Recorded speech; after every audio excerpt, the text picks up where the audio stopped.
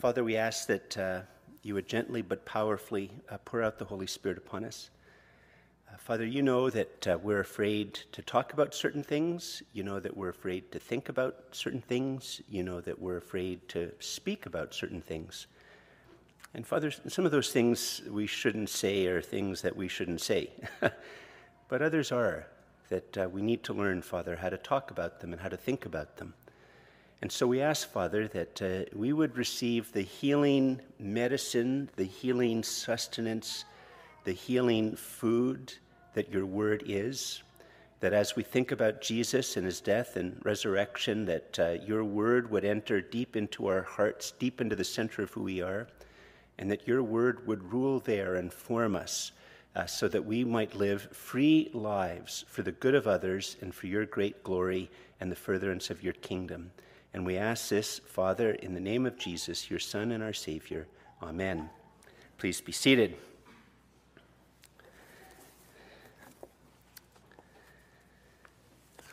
I'm going to talk about death. I'm going to talk about death this morning, and it's not because I have a fixation about it or anything, but it's because the Bible text talks about it, and we preach through books of the Bible. Is this mic all right? It seems closer or something than usual. Anyway, we're all fine? Okay. I'm going to talk about death, and so just before we get into it, and I want to just, one of the things about being here, and not only those of you who are here, and those of you who are online, I have no idea whether just this week you've gotten very bad news about a very serious illness, maybe cancer. Maybe you have had that over the last little while and you haven't even told anybody about it. And so I just want to let you know that even though we're going to talk about some things here, and I acknowledge that I don't know your situation, and it might be hard to hear about death. Maybe you've had the death of a loved one just recently and you're here this morning or you're watching online, and some of this might be very difficult to think about and hear. But one of the things that we at Church of the Messiah are trying to do is that we're learning to trying to learn more and more to trust the Bible and to trust Jesus and to walk towards those difficult things that he raises with us, rather than walking away from them or sticking our head in sand like an ostrich, to try to walk towards it with him and to get wisdom from it. And if you are here today or online and you have had some very, very bad news, this is the best place to be able to share it. And if you're online and you have no one you can share it with, contact us and we'll see what we can do to try to help. But Jesus wants you to know his presence and power in the midst of the very hardest times in your life. I personally take great comfort in the words of the 23rd Psalm, that go, yea, though I walk through the valley of the shadow of death, I will fear no evil, for you are with me, your rod and your staff, they comfort me. And we have a good shepherd who walks with us in those hard times, even to the very point of death and beyond. But it was an odd text. It was a text about death. We're looking at the gospel. Let's see what Jesus has to say about this. It's Mark chapter 12, verses 18 and following. Mark 12, 18 and following. If you're using one of these, it's on page 74. And the Bible text is going to say something which is also, not only is it a bit hard because it talks about death, it's hard because he blows up the way that the average Canadian talks about death. So what happens? Let's see.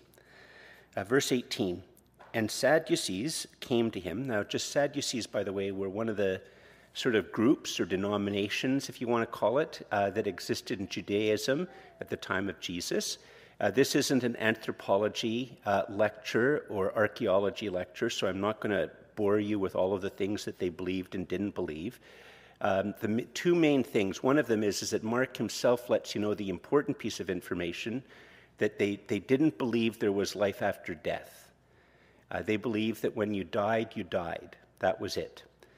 The other piece which isn't in here, which we know from ancient sources, is that most, if not all, priests at that time were Sadducees.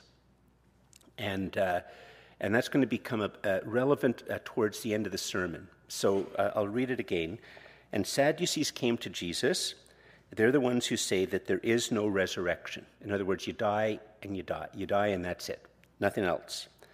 And they asked Jesus a question, saying, "Teacher, Moses wrote for us that if a man's brother dies and leaves a wife, but leaves no child, the man must take the widow," in other words, his brother's widow, "and raise up offspring for his brother." In other words, enter into a type of marital relationship with her to get her pregnant so that she can have a child. And this is while he's also potentially married to his own wife. Now, just sort of pause here again. For many of us, there's a yuck factor to this. And for some of you, there's a bit of that is really weird. George, is that really in the Bible? Yes, it is in the Bible. It's in the book of Deuteronomy. And the other thing, in case some of you are wondering, does that mean Christians are supposed to be keeping this law today? And the answer very briefly is no, they're not. But here I have a bit of a decision. I could talk about this law as found in the book of Deuteronomy, or we could go on with the argument as Jesus develops it, and we're not going to talk about Deuteronomy. When we preach through Deuteronomy someday, we'll talk about this. For now, actually, what you need to really get from this, the Sadducees, in a sense, were the typical Canadian atheists. They're just the same. I mean, obviously, they're different. I mean, the average Canadian atheist wouldn't be a priest. Well, maybe in some denominations, but we're not going to talk about that. But so just to make it in terms of where Canada is, in a sense what the Sadducees are is they're the modern Canadian atheists. And the Jewish people at the time, believe it or not, actually had similar views to most contemporary Canadians. And so that's the point. The Sadducees are the gadflies here in this case, and they're trying to puncture the common belief of the average Jewish person. And so just listen to the rest of this, and then I'm going to show you how this is actually a very, very Canadian question.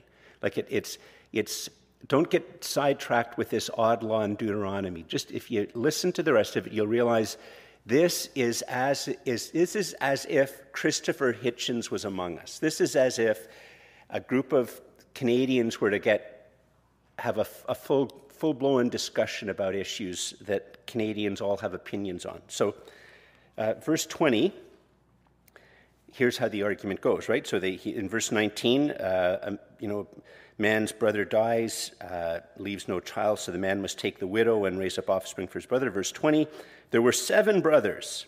The first took a wife, and when he died, he left no offspring. And the second took her and died, leaving no offspring. And the third likewise. And the 7 left no offspring. Last of all, the woman also died. So all 7 of them had been married to the woman. Here's the question. In the resurrection, they think, when they rise again, whose wife will she be? For the 7 had her as wife.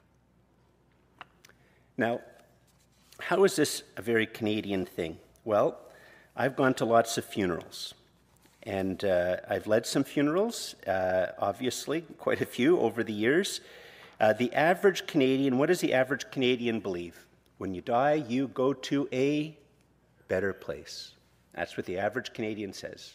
I've been to piles of funerals where they say, not only do you go to a better place, what else do they say? They'll say, Mom is now reunited with Dad, or with the brother or the sister in a better place.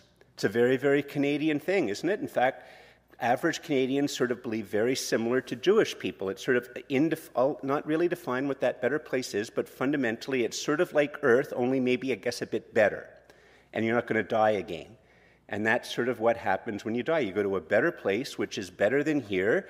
You're not going to die again. And, well, the husband, in fact, the novel I'm reading right now, a constant refrain, as the guy is, the hero is thinking he might die, but it's not going to be a bad thing because he will be reunited with his wife who's dead and his daughter who's died. And it's a very Canadian thing.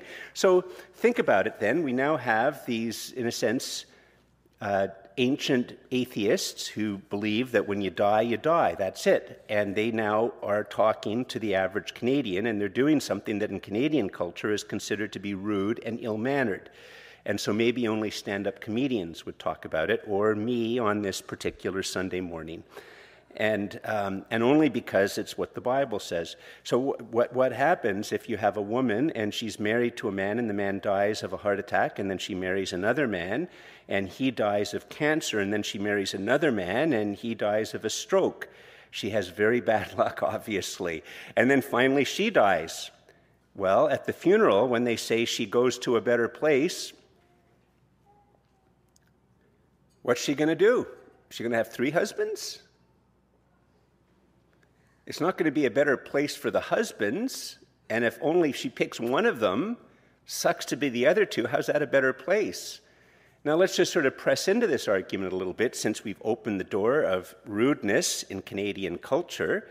Imagine that there's a man and woman, and they're married, they have a couple of kids. The husband, in very, very typical fine manner, after the kids have gotten a bit older, he finds a younger, prettier model, in quotation marks, and he divorces his first wife and marries his second wife. And then 3 years later or 5 years later, the man and his new wife, they die in a car accident out in the west end of the city, and the wife, she dies of some other reason in the east end of the city, and there's separate funerals.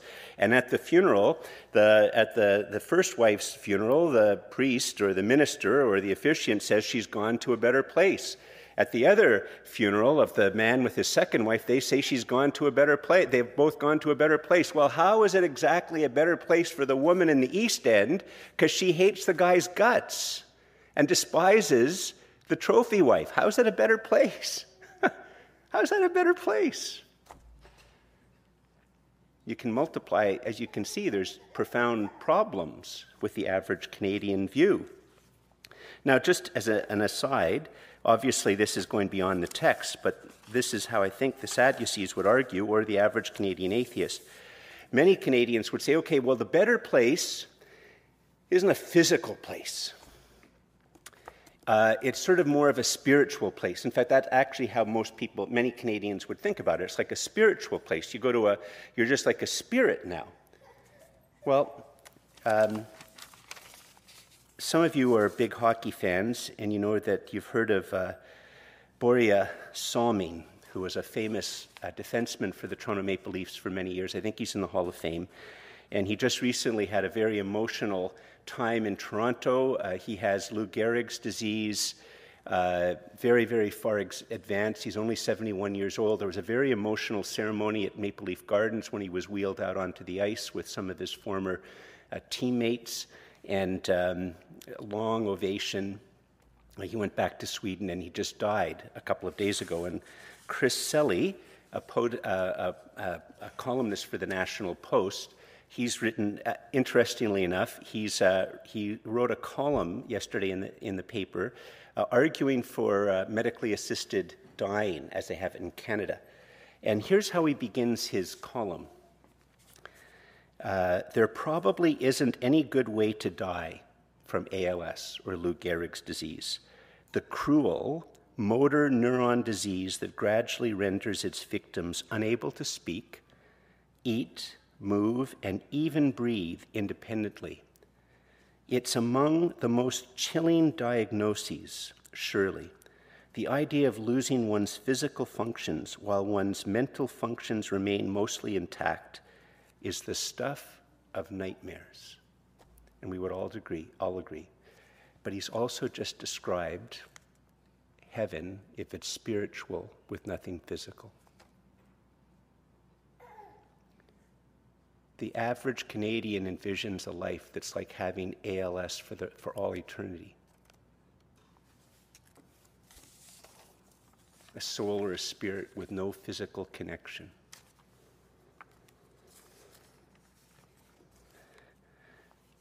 I guess some average Canadians would go, okay, but the other very typical way, and we'll move into the text to see what Jesus has to say about everything. It's a very, very common thing to hear at funerals and in movies at funerals.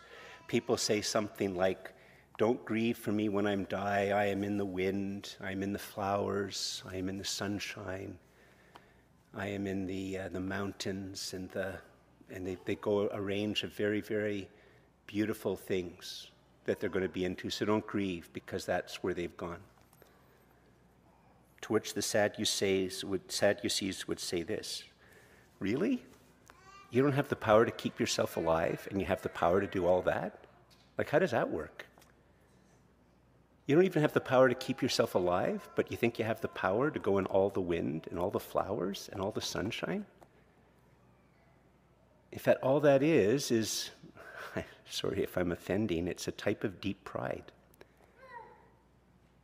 unmoored from thinking.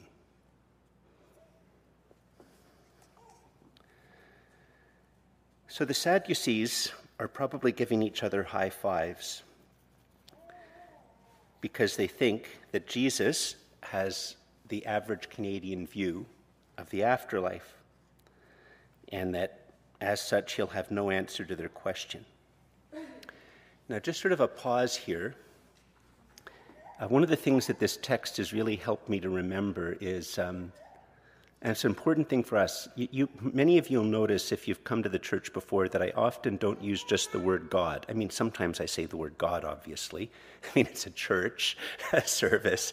But increasingly, I try to use the word triune God. And that's because we need to remember that the average Canadian doesn't believe in the same God that the Christian believes in. That we as Christians have a fundamentally different view of what God is or who God is than most Canadians. I try to remember when people say they have problems with the idea of God or they don't see why it matters whether God exists. I try to remember to ask them, well, who or what do you think God is? And if I remember to do that and then they try to describe it and then I tell them, well, I don't believe that God exists either, they're very surprised. Because the average Canadian thinks that I'm going to agree with them, that we're going to agree with them. And the mistake that the Pharisees make is they think that Jesus has the average view of resurrection he just has that average view. So, but Jesus is going to show them that he doesn't. Look how Jesus now answers this particular issue. And what he does, he's going to sort of give three different fundamental images. They're all very briefly written. They need to be unpacked a little bit. But what they are is an outline of reason, an outline of hope, and an outline of grace.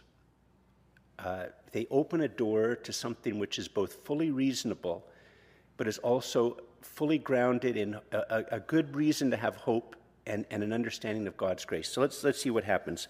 Verse 24. So Jesus said to them, "Is this not the reason you are wrong?" That's how he begins. And as we're going to see in a moment, he's not only saying that they're wrong, but he's saying that, in a sense, the average Jewish belief is wrong as well. He's saying both are wrong. Is this not the reason you are wrong? Because you know neither the Scriptures nor the power of God. So he set before them that they're wrong. Second thing then is that the next thing is he gives the first of these three key sort of insights that we could meditate upon for a moment. The first one is this, verse 25. For when they rise, that is when people rise from the dead, they neither marry nor are given in marriage, but are like angels in heaven. Now just pause here for a second. It's a very, very short phrase. It's a very powerful and deep phrase, but it's easy to misunderstand it. He is not saying that when I die, I become an angel, or that when you die, you become an angel. He's not saying that at all. He's saying something different. He's saying, well, hear about it for a second. If you think about it, he's basically what he's saying is, what happens after death is going to involve a world where our categories have next to no ability to comprehend it. I'll explain a little bit in a moment. So we know a few things about angels for devout Christians. We know they exist. We know they're pure spirit. We know that God can send them and that they can do some things in this physical world and they can somehow or another communicate with human beings. But beyond that, do we know if they have friends? Do we know if they have anything corresponding to what we understand as sex or gender? Do we know how they communicate? Do we know what life is like for them? We don't know anything about them, really. We just know they exist. And the fact of the matter is that God couldn't even communicate to us, really, anything about angelic existence because it's in a completely different category. Like, we don't have any categories for creatures that are pure spirit. Like, we just don't. I mean, that's just using our reason. And so Jesus is saying that whatever is going to be in the new heaven and the new earth, and there is going to be a new heaven and new earth, there's going to be a resurrection, you have to understand that it's going into a realm where we don't have the categories to comprehend it. I'll give you another example, which is a biblical example, not the one that Jesus uses, and I'm going to circle back, I think, as to why Jesus doesn't use this one. I got this one from Sam Albury. A carrot seed doesn't look anything like a carrot. And an acorn doesn't look anything like an oak tree. And if you imagine a world of, somehow vaguely sentient, like carrot seeds that could think, and maybe they get some rumors from some divine being that there's something called carrots. Well, they wouldn't have anything at all. They wouldn't have any way at all of understanding how when they die, they don't just become like a bigger seed. They become a carrot. Like, carrots like water. Seeds don't, because it'll kill them, right? Like, they don't have the categories for that. It's just completely different. Acorns and oak trees are so different, and an acorn can be carried around. I think, okay, that must mean oaks are better, so they get easier to carry around. No, you can't carry oak trees. No, that just doesn't make, they have no place to understand it. And so that's what Jesus is saying, that human beings do not have the categories to comprehend what the resurrected life is going to be like. Now here's the second piece, because he doesn't just say this, he says this thing, and this is a very puzzling piece, and so you need to take a step back, and then you'll see how wonderful it is. Look at what he says next in verse 26. So, by the way, back there, he doesn't say that the first thing that he's saying doesn't mean that there's no connections between husbands and wives or kids and children or parents. He's just saying whatever's going to be there, there's no category in our experience for what that means. That's what he's just saying. I can't answer it. Verse 26, and as for the dead being raised, have you not read in the book of Moses, in the passage about the bush, how God spoke to him, saying, I am the God of Abraham and the God of Isaac and the God of Jacob. Now, how does this prove anything at all? Well, it's a very subtle type of argument that he's making that you only really understand if you understand all of the book of Genesis and Exodus and all those first 5 books. And it's this. We'll use a human analogy. Imagine for a moment that your dad lives in another country, actually, and you've been promising, or just lives very far away, and you've been promising for a long time that you're going to return to that country to visit your father, or you're going to go to return to visit your mother. And then, I mean, apart from COVID, you're busy with jobs, you're busy with your kids, there's some financial crunches. You always mean very well, and you continually promise that you're going to come back and you're going to see your parent. But then the parent dies. And you didn't keep your promise. Right? For some people, it can be very, very hard. It doesn't even have to be another country. It could be something as simple as your grandfather or some other loved one really wants to return to the cottage that they grew up in and experience just one more time, maybe being able to be up there and have a campfire or just enjoy the cottage, and you keep promising them you're going to take them, you're going to take them, you're going to take them, you're going to take them, and you just never get around to taking them, and then they die, and everybody would say, and you yourself would feel, that you did not keep your promise. And it's the stuff of books and movies about how people wrestle with the guilt of not keeping their promise. Now, when we were reading through the book of Genesis, the story of Abraham, earlier on in this year, one of the things, if you notice, and if you don't remember, you can go back and you can read, that God made a series of promises to Abraham. But at the end of the book, many of those promises weren't kept. Or were they? If they weren't kept, does that mean that God didn't keep his promise? Does God, the triune God, have regret that he didn't get to keep his word to Abraham? Well, the answer is, if Abraham is still alive, if Isaac is still alive, if Jacob is still alive, and you can't say that God didn't keep his promise.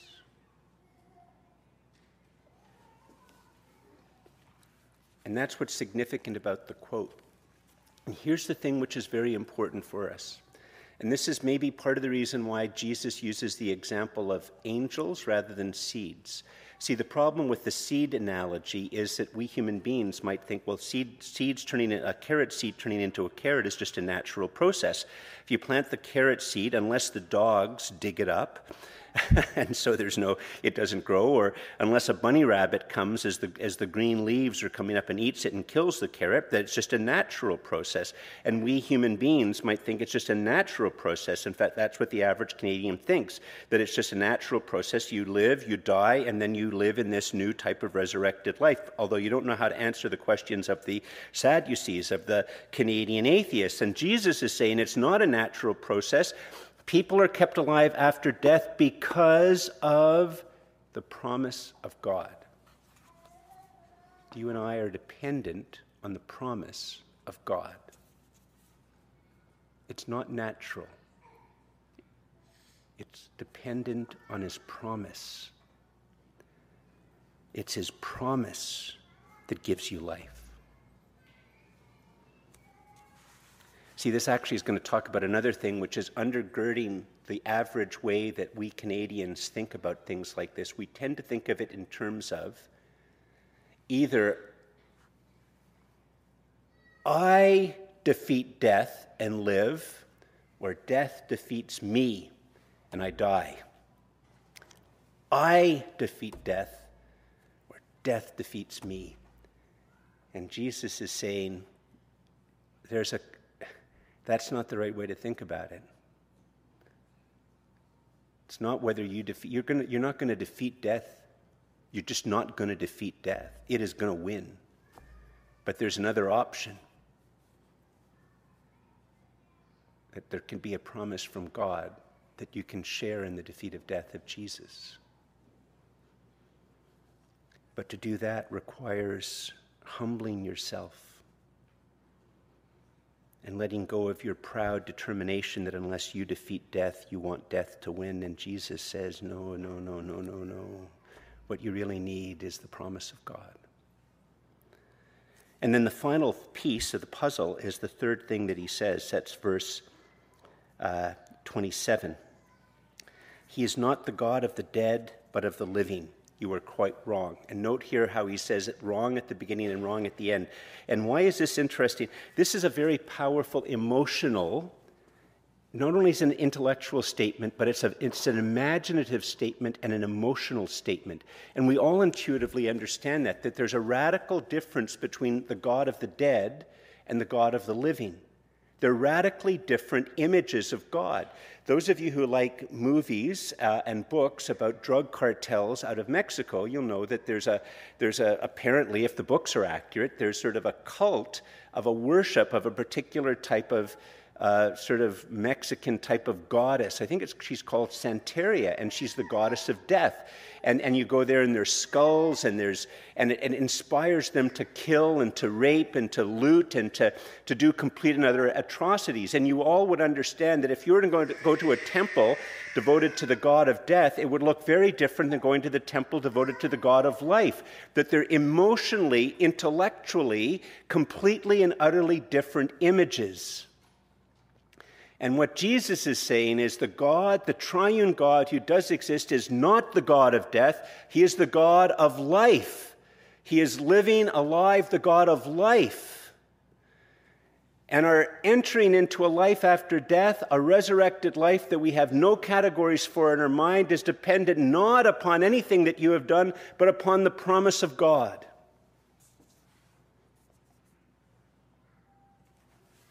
Is based on the promise of God.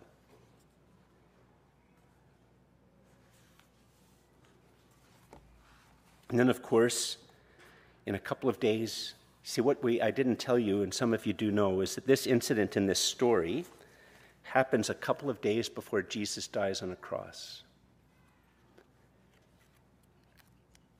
And happens then a day or two before Jesus will rise from the dead. He will physically, literally rise from the dead. He will enter into death, taste all there is to taste of death, and he will emerge on the far side of death, having defeated the sin, the rebellion against God which causes death, and have defeated death itself. And the good news, and see, by the way, that's the power of God.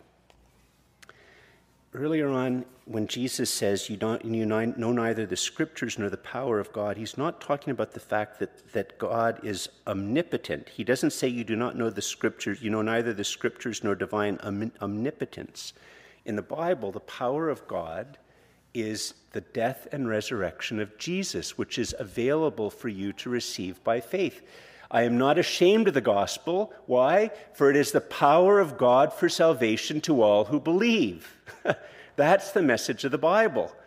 The message of the Bible is the power of God is the gospel, the good news that Jesus lived the life you could not live. He died the death that you deserve. He takes upon himself the doom you deserve. He is your substitute. There's an act of exchange. And when you put your faith and trust in Jesus, that which keeps you far from God, that which means that death will triumph over you justly, that Jesus takes all of that and he emerges on the far side of death, and he speaks to you and me today on the far side of death, saying, "Come to me, all who labor and are heavy laden, and I will give you rest. Take my yoke upon you and learn from me, for I am gentle and lowly of heart, and you will find rest for your souls." That is the constant message of the gospel, the promise of God that if you put your faith and trust in Jesus, you are united with Christ in his death and resurrection, and you get to share in his resurrection. Just a couple of things in closing. First of all, one of the things which is really interesting about this text, you see, Jesus, in a sense, says that both the Sadducees and the average Jewish belief are wrong, but at the same time, he fulfills them in a surprising way, in a far deeper way than they could ever have possibly imagined. In Acts chapter 6, verse 7, there's a very small little verse which says that many priests came to believe in Jesus after his resurrection. In other words, what he's saying is that many Sadducees came to believe in Jesus after his resurrection. I mean, he physically, literally proved that resurrection was true. He physically, literally proved. See, the Sadducees wanted to emphasize reason, and the average Canadian, what they want to emphasize is intuition. And for Canadians, there's no way to reconcile reason and intuition. Reason tells you that all die.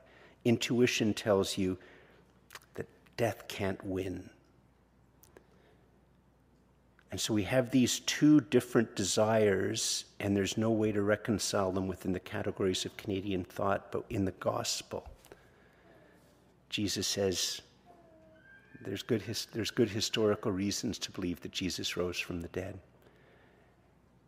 And reason itself points to the reasonableness of how Jesus has described what this new life, the resurrected life, will look like. And to Canadians, he's saying your intuitions are true. You just they don't come from anywhere. I'm telling you, your intuitions ultimately come from me. Love is stronger than death. I defeat death for you.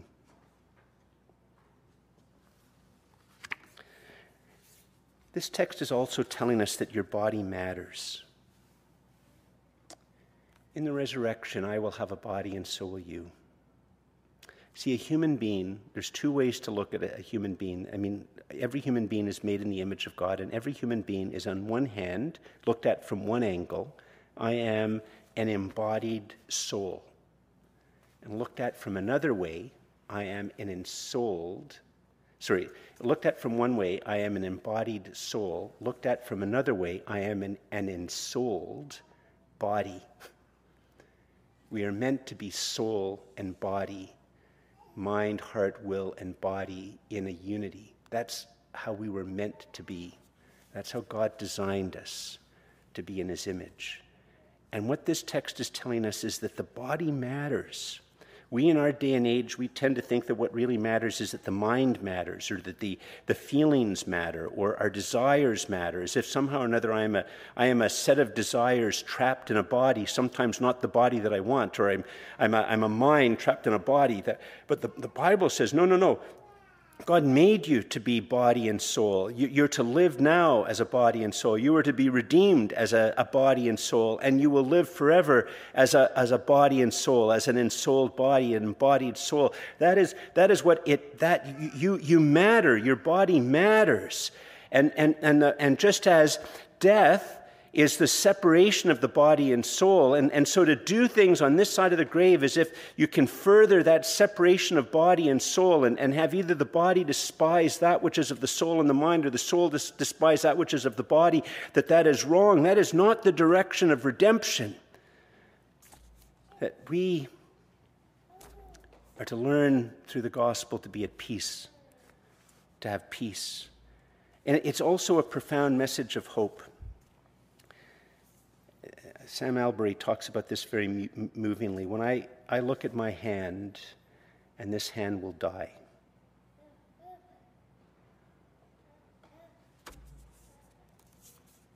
But that's not the final word about me. I'll have a new body. And the new body will be connected to the new me, and it'll still be me. And it will be a soul and a body, a me that can fully enjoy the fullness of God, to drink deeply of his love and of his beauty and of his goodness, and to see deeply and sing wondrously and dance and think deeply and profoundly of the beauty and the glory and the splendor and the love and the goodness that is God. And there will be no disharmony or fight between my inner thoughts and my body. My soul can drink deeply forever, and the body is a fit body for my soul and my body to drink, and that is my destiny, and my hope of glory is Christ. And so we remember the words of Jesus at the beginning: you are wrong because you know neither the scriptures nor the power of God. And this is a call for us to be people who have the habit and the discipline of reading God's word and thinking upon God's word deeply, continually, and to think about God's word in light of the gospel, and to understand the gospel in light of God's word, that we are to be people of the book, people of truth, people of life, people of justice, people of goodness, people of resurrection, that we are to be people of all of these things as we reflect upon God's word in light of the gospel. Let's bow our heads in prayer. Actually, please stand and bow our heads in prayer.